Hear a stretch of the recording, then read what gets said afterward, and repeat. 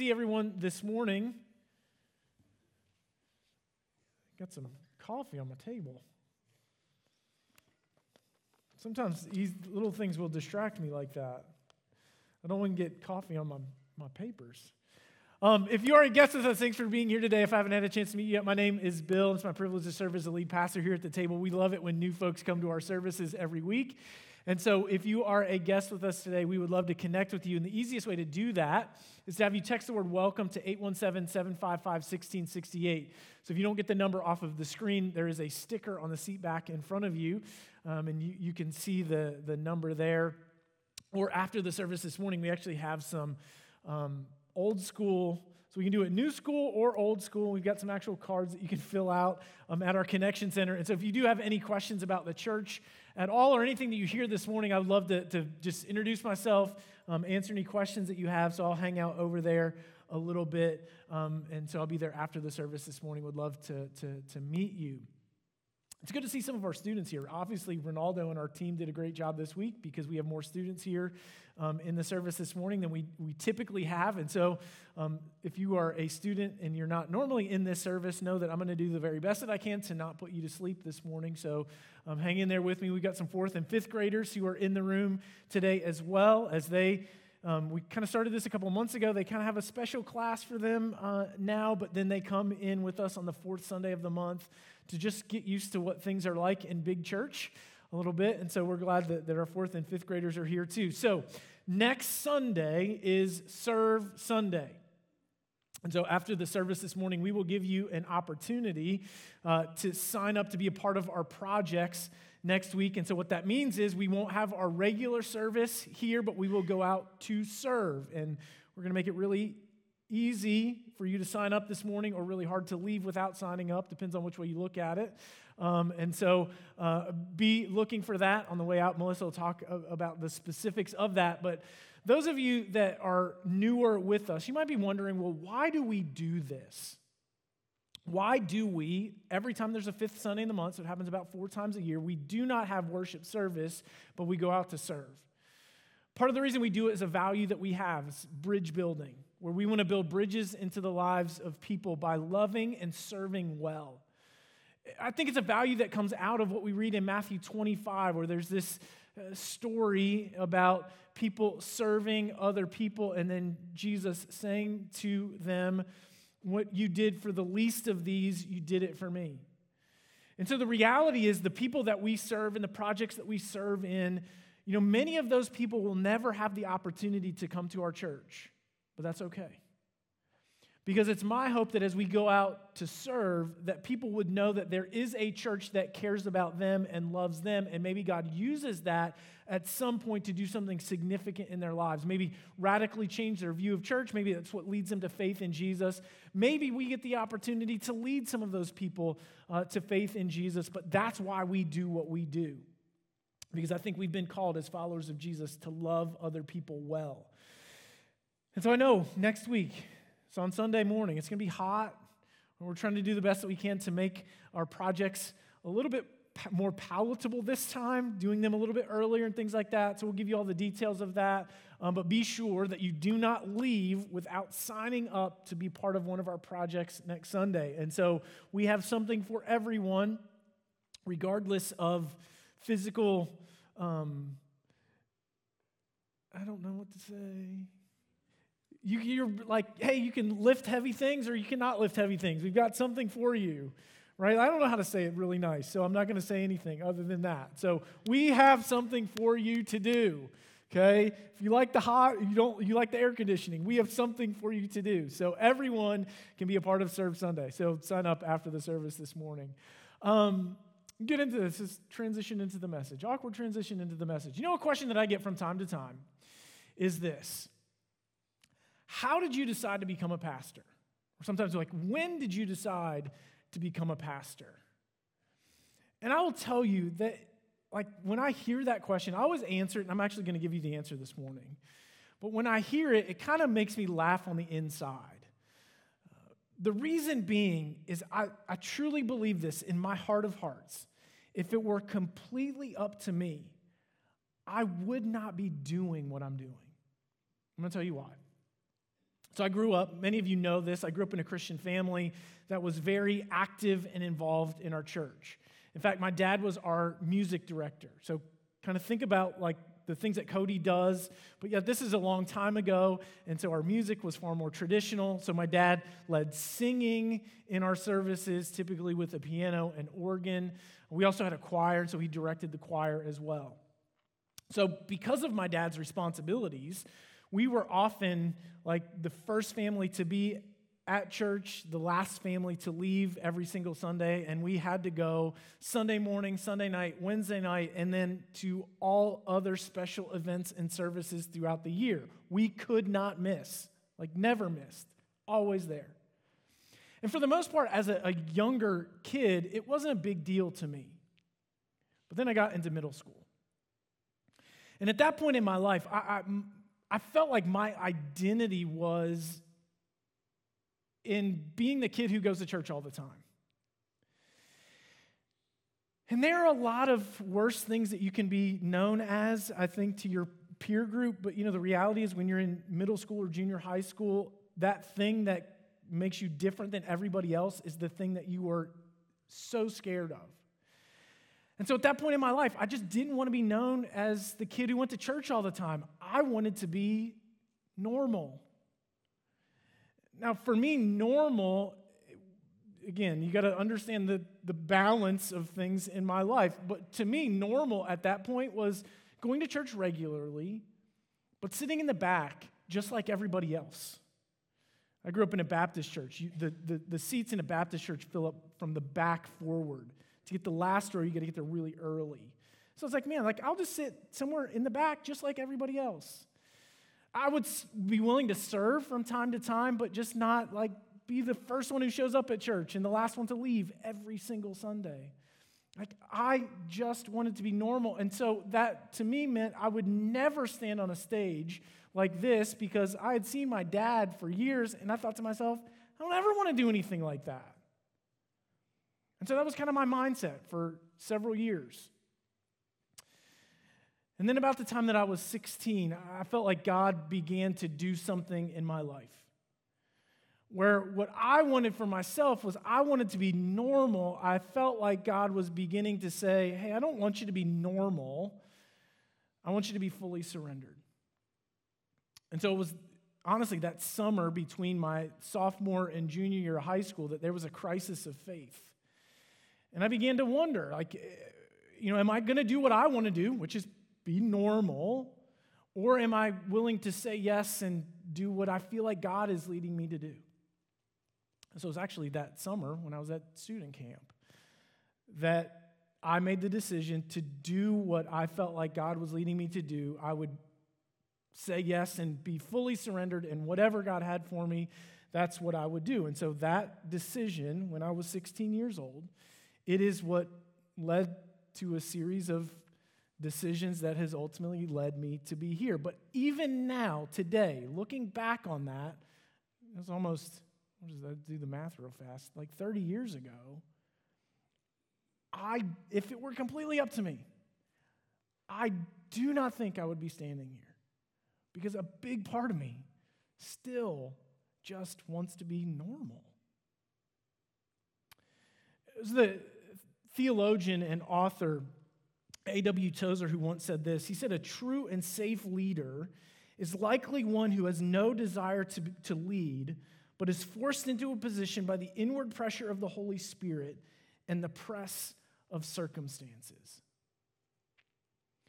If you have been around church at all, and maybe even if you haven't been around church much, it's really easy to think of a pastor. Well, you're called to do something. This is your calling that God has led you into. But I want you to know, from my perspective, I think every one of you have been called to do something. God has a purpose and a plan for your life too, and I don't know how you think about that. I don't know how you feel about the idea of God doing something through your life to minister to other people, but it's entirely possible that you could be called to do something that you don't naturally want to do, but yet at the same time, this is exactly what you have been made for. it is possible that you've been called to do something that you don't really want to do, but in reality, it is what you have been created for. That's what I want to talk about this morning. So we are continuing our series called Deep Cuts, the stories they don't tell in Sunday school. So these are some of the Old Testament stories found in the book of Judges that we just don't talk about a lot. And this morning, we are going to talk about a reluctant leader. I'm going to look at the life of a man named Gideon. So we're actually going to talk about him this week, and then we've got Serve Sunday next week, and then the next week we're actually going to talk about another event that happens in the life of Gideon as well. So his story, the section that we're going to look at today, is found in Judges chapter 6. So if you do have a Bible, I'd invite you to turn there, Judges chapter 6, starting in verse 33. We're going to look this morning at verses 33 through 40. So if you don't have a Bible, to be on the screen as I read it here in just a second, or if you have the YouVersion Bible app on your phone, you can navigate your way to our live event and follow along there. But this is the sign of the fleece. And if I could tell you, I'll just give away the point of the message today. Here it is, right at the beginning. I think the point of this passage of Scripture is don't be like Gideon. But it's okay if you're like Gideon.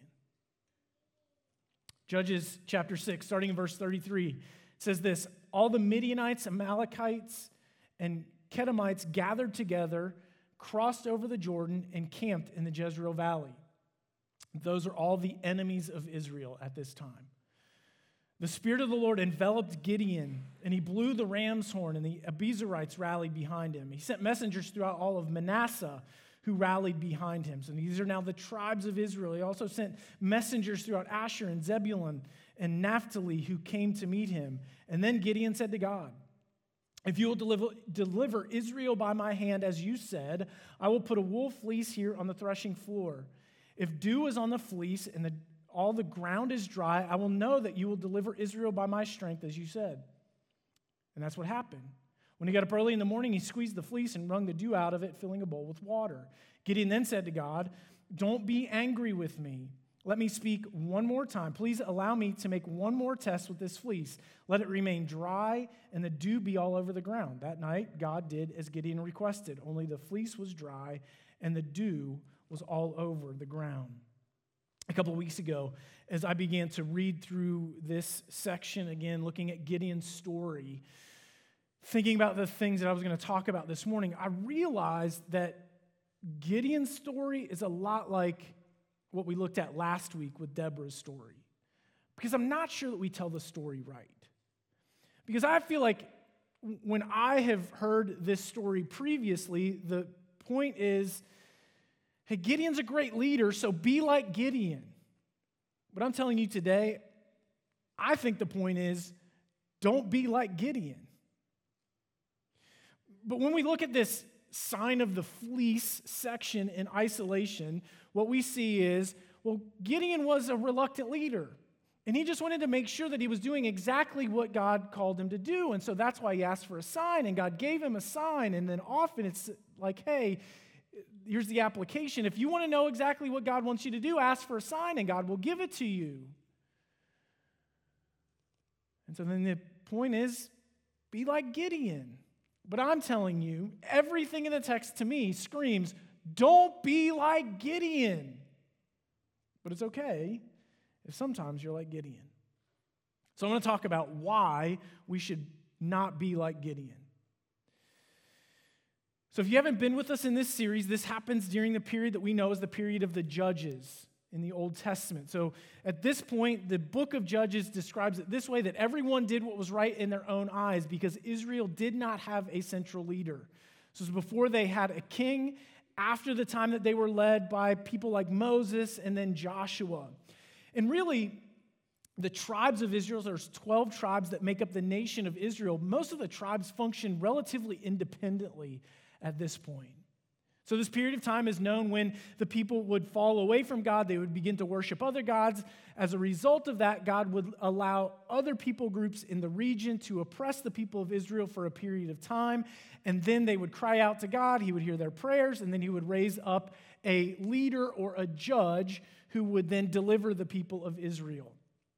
In this case, the oppressors are the Midianites. And the leader who God had raised up was Gideon. So why should we not be like Gideon and ask for a sign? We shouldn't be like Gideon because Gideon knew exactly what God wanted him to do because God had already told him. This was not an issue where Gideon needed to know for sure what God had told him to do because God had already told him exactly what he wanted him to do. We actually read about the call of Gideon at the beginning of the chapter and at the beginning of chapter 6. And what we find is that the Midianites had been oppressing Israel for 7 years. In fact, it was so bad that many of the Israelites actually moved up into the hills and lived in caves and hid. In fact, they would often harvest their grain in these caves because if they did it out where other people could see them, the Midianites would just come by and steal all their crops and be like, hey, you guys did all the work. Thanks for that. And they took everything. And so it was likely in one of those caves where Gideon is threshing wheat. And the angel of the Lord shows up to Gideon. And the angel of the Lord says to Gideon, the Lord is with you. And I love Gideon's authenticity at this point. That's my paraphrase. If you go back and read it, it's not actually in the text. But he says, yeah, right. Because if God were with us, then why is all this bad stuff happening? The Lord kind of disregards that and he says, Gideon, go in the strength that you have and deliver the people from Midian because I am sending you. Gideon knew exactly what God wanted him to do because God had told him. He knew his role. He was to be the deliverer of the people of Israel. So understand, this was not a vision that had symbols that he had to interpret. Maybe he could get it wrong. This was not a dream that he had at night where he could have thought, well, maybe I just had some bad pizza the night before or something. This was the voice of God saying, Gideon, here's exactly what you're to do. You're to go and deliver the people of Israel from Midian. Not only did Gideon know exactly what he was supposed to do because God had told him, but he knew that he had been gifted to be able to do exactly what God had told him to do. When the angel of the Lord showed up, I think this is in verse 12, he called Gideon a valiant warrior. This was his identity. This is who he was. Now, at this point in his life, he had yet to live it out, but this is who Gideon was, prophesied in essence over him by God. This is who you are. This is what you were supposed to do. God had uniquely gifted him to do what he had told him that he was going to do. Not only that, but even in the section that we read this morning, we read that the Holy Spirit, the Spirit enveloped Gideon. We actually read things like this throughout Scripture. We read it in the New Testament of believers that we are to stay in step with the Spirit or be filled by the Spirit. And what that means is that as we allow the Spirit to work in our lives, we get better and better at reflecting the character of God in everything that we do. We actually read this kind of a lot in the Old Testament too, especially in the book of Judges. It's slightly different in the Old Testament and the New Testament because in the Old Testament, it's not so much like be filled with the Spirit or be controlled with the Spirit so that you do spiritual things as much as it is you are controlled by the Spirit or filled with the Spirit to be able to do something specifically that God is leading you to do. And so at this point in Gideon's life, the Spirit, as it says in our text, envelops Gideon. So now he knows it's the Holy Spirit is on him so that he can do exactly what God calls him to do. So we should not be like Gideon. Gideon knew exactly what God wanted him to do because he had told him. He had this identity of valiant warrior. This was who God had made him to be. then we see this gifting that he has. The Spirit now comes on him so that he can do exactly what God called him to do. And then we even see the results of his leadership. Because we read that Gideon blows the ram's horn. This is like the mustering of the troops. And then all of a sudden what we see is the Abiezrites rally behind him. And then the tribe of Manasseh comes, and then Asher and Zebulun and Naphtali. And so all of these people come out. They didn't have to. Just because he blew the horn, like people didn't have to show up. There's no central leader. Gideon is not the central leader, but the people are recognizing Gideon's leadership, and they're beginning to follow what he says. So by the time that we get to this sign of the fleece, there are very few questions that need to be answered. In Gideon's mind, he knew exactly what God had called him to do, because God had already told him. He had this identity, he knew his gifting, and now his leadership is actually making a difference because people are showing up. He didn't need to know exactly what God wanted him to do. He was just looking for an excuse to get out of what God wanted him to do. It would make sense to me if at some point, as he started out on this leadership journey, if something didn't quite work, like if people didn't show up, then all of a sudden it's like, hey, Gideon, ask for a sign, make sure you didn't get it wrong. But the reality is everything is working according to God's plan, and you can see it, and so there is no more question about what God wanted Gideon to do. He knew exactly what it was. So don't be like Gideon. Number two, the reason that we should not be like Gideon is because Gideon's this fleecing, it wasn't rooted in faith or assurance, but it was rooted in pagan worship. Now, typically, the way that the story is told is Gideon is this reluctant leader.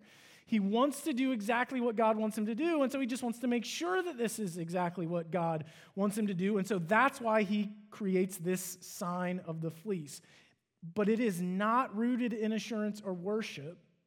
It's actually rooted in pagan worship. So pagan worship being the worship of false gods. Asking for a sign from the gods was actually something that was far more common in that pagan worship than it was in the worship of the one true God. When you wanted God's blessing on your life, you didn't ask for a sign, you offered a sacrifice. And so Gideon is not looking for assurance that this is what God wants him to do. He's looking for an excuse to get out of what he knows God wants him to do. And so he creates a sign. He says, God, I'll know exactly what you want me to do if I lay out this fleece, and if the fleece is wet and then the ground is dry, then I'll know that this is what I'm actually supposed to do. And so God does it. He wakes up in the morning, the fleece is wet, the ground is dry. I don't know if Gideon thought this way for sure. Sure seems to me like this would be the case, but he thought to himself, I made this too easy. Because this could be something that happens naturally. You know, a fleece be more absorbent than the ground around it, so it could suck the moisture out of the ground. That's why it becomes wet. And so he thinks to himself, I need to make this hard. If I'm going to get out of this, let's do it the other way. Then the fleece is dry and the ground is wet. And I can imagine at this point, God is shaking his head. Like, why do you keep asking me what you're supposed to do? You know what you're supposed to do. But God is gracious, and he does it anyway. I want you to know, the point of this fleecing is not, if you want to know what God wants you to do, ask God and he'll give you a sign. The point is, God is gracious to his people. And in spite of our doubts and our fears, when we are unfaithful to him, he is faithful to us. The point of the story is, don't be like Gideon. But it's okay if you're sometimes like Gideon. Because sometimes we are called to do things that naturally we may not want to do, but in reality, it is exactly what we are made for. So I'm going to tell you how to not be like Gideon. First, understand your role and live it out. Understand your role and live it out. So you might be thinking, well, what is my role? I don't have the experience like Gideon where God said, you are going to deliver the people of Israel from Midian. So what is our role? Well, for those of us who are followers of Jesus, at the broadest level, our our calling is to point people back to Jesus. It's what we read in the Great Commission, Matthew 28, go make disciples. It's in what Jesus said to Peter when he became a disciple, follow me and I will make you fishers of men. It's what we read in Acts 1:8, where Jesus said, you will be my witnesses in Jerusalem, Judea, and Samaria, and to the uttermost parts of the earth. So at its broadest level, those of us who are followers of Jesus, our call, what our role is to be used by God to point other people back to Jesus. We do that in how we live, but we also do it in the words that we share. And we may not always want to do that, but yet at the same time, I believe this is exactly what we've been made for. So know your role, live it out. Number 2,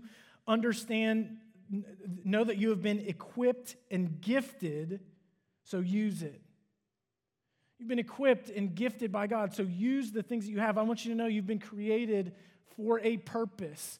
So your personality, your abilities, the things that you have, all of those things God has uniquely given to you for the purpose of you being used by God to make a difference in the life of someone else.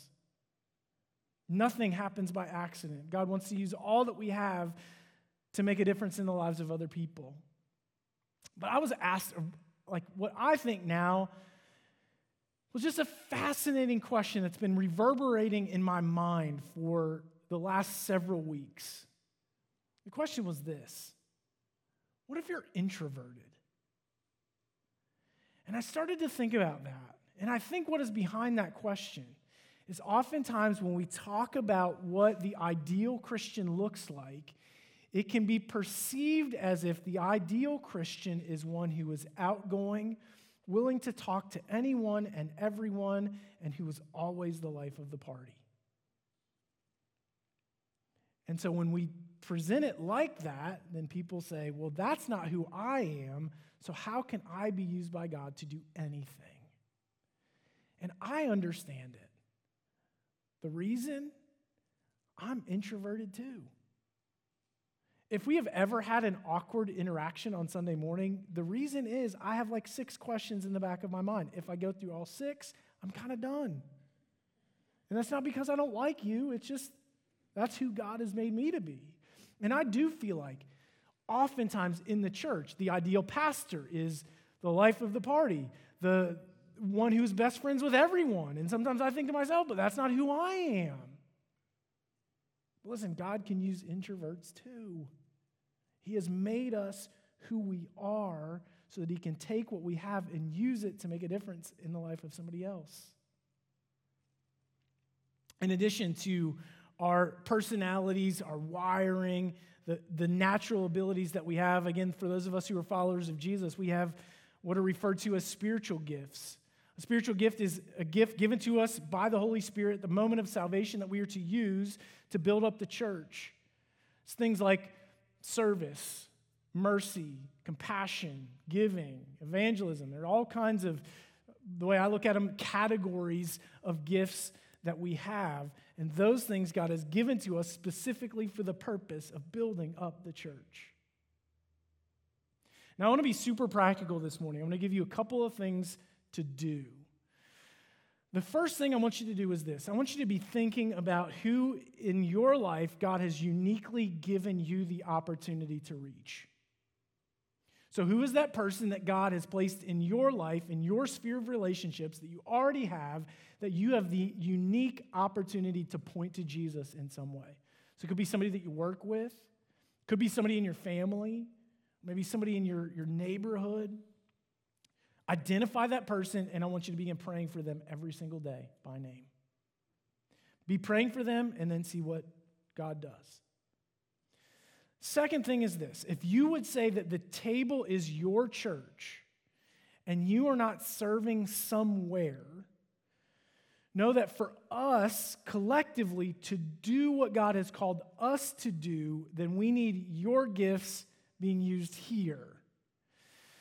So oftentimes I get this from people like, hey, I'd be glad to do anything, you just tell me what you need me to do. Okay, so if you are that person, if you've ever said that to me, or if you've ever said that in your head, here's what I want you to do right now. I want you to email me, bills@thetablecc.com. And I'm not kidding. You can do it right now. Take out your phone, send me an email. You don't have to pay attention in the next 5 minutes, okay? And then we'll be done. Email me and say, hey, Bill, I'm one of those people. I want to serve. Just tell me where. And this week, I'll tell you where. Why? Because that's the way that the church is designed, that all of us do our part so that collectively we can do what God has called us to do as we seek to make a difference in this community and point people back to Jesus. Don't be like Gideon. Know your role. Live it out. Understand that you have been gifted to do what God has called you to do. Number 3, believe that you will be successful because he promised it. We can't ever be like Gideon looking for excuses to get out of what God has called us to do. Success is not based on us. We are not alone in this. Matthew 28, the Great Commission, at the very end of that, Jesus said, I will be with you always to the very end of the age. Acts 1:8, before Jesus said, you will be my witnesses, he said, the Holy Spirit will come on you with power, and you will be my witnesses. It is not up to us. Success is not up to us. We are successful because of the presence of the Spirit, or the presence of Jesus and the power of the Holy Spirit at work through us. It's not about us. It is about us being willing to do what God has called us to do. So I think here's the point of the story. Don't be like Gideon. But sometimes it's okay if you're like Gideon, because we do have a tendency to become afraid. We might doubt. But in those moments, we find that the graciousness of God pushes into our lives so that thing that we don't naturally want to do, we're compelled by the power of the Spirit to do. And God still uses us in the same way that he used Gideon. Will you pray with me? Heavenly Father, thanks for the story of Gideon. And God, I pray that while we have doubts and fears and all of the different things, God, help us to understand who you've created us to be. That you've called us to do something that naturally we may not want to do, but yet we recognize it is what you have made us for. And so, God, I pray that you would help us to see the people that you've placed in our lives, that we have the unique opportunity to point back to you, that you would give us the courage to step into those relationships and have a conversation. God, that you would help us to live our lives differently so that people see something different in us and they ask why, and then we can give a reason for the hope that we have.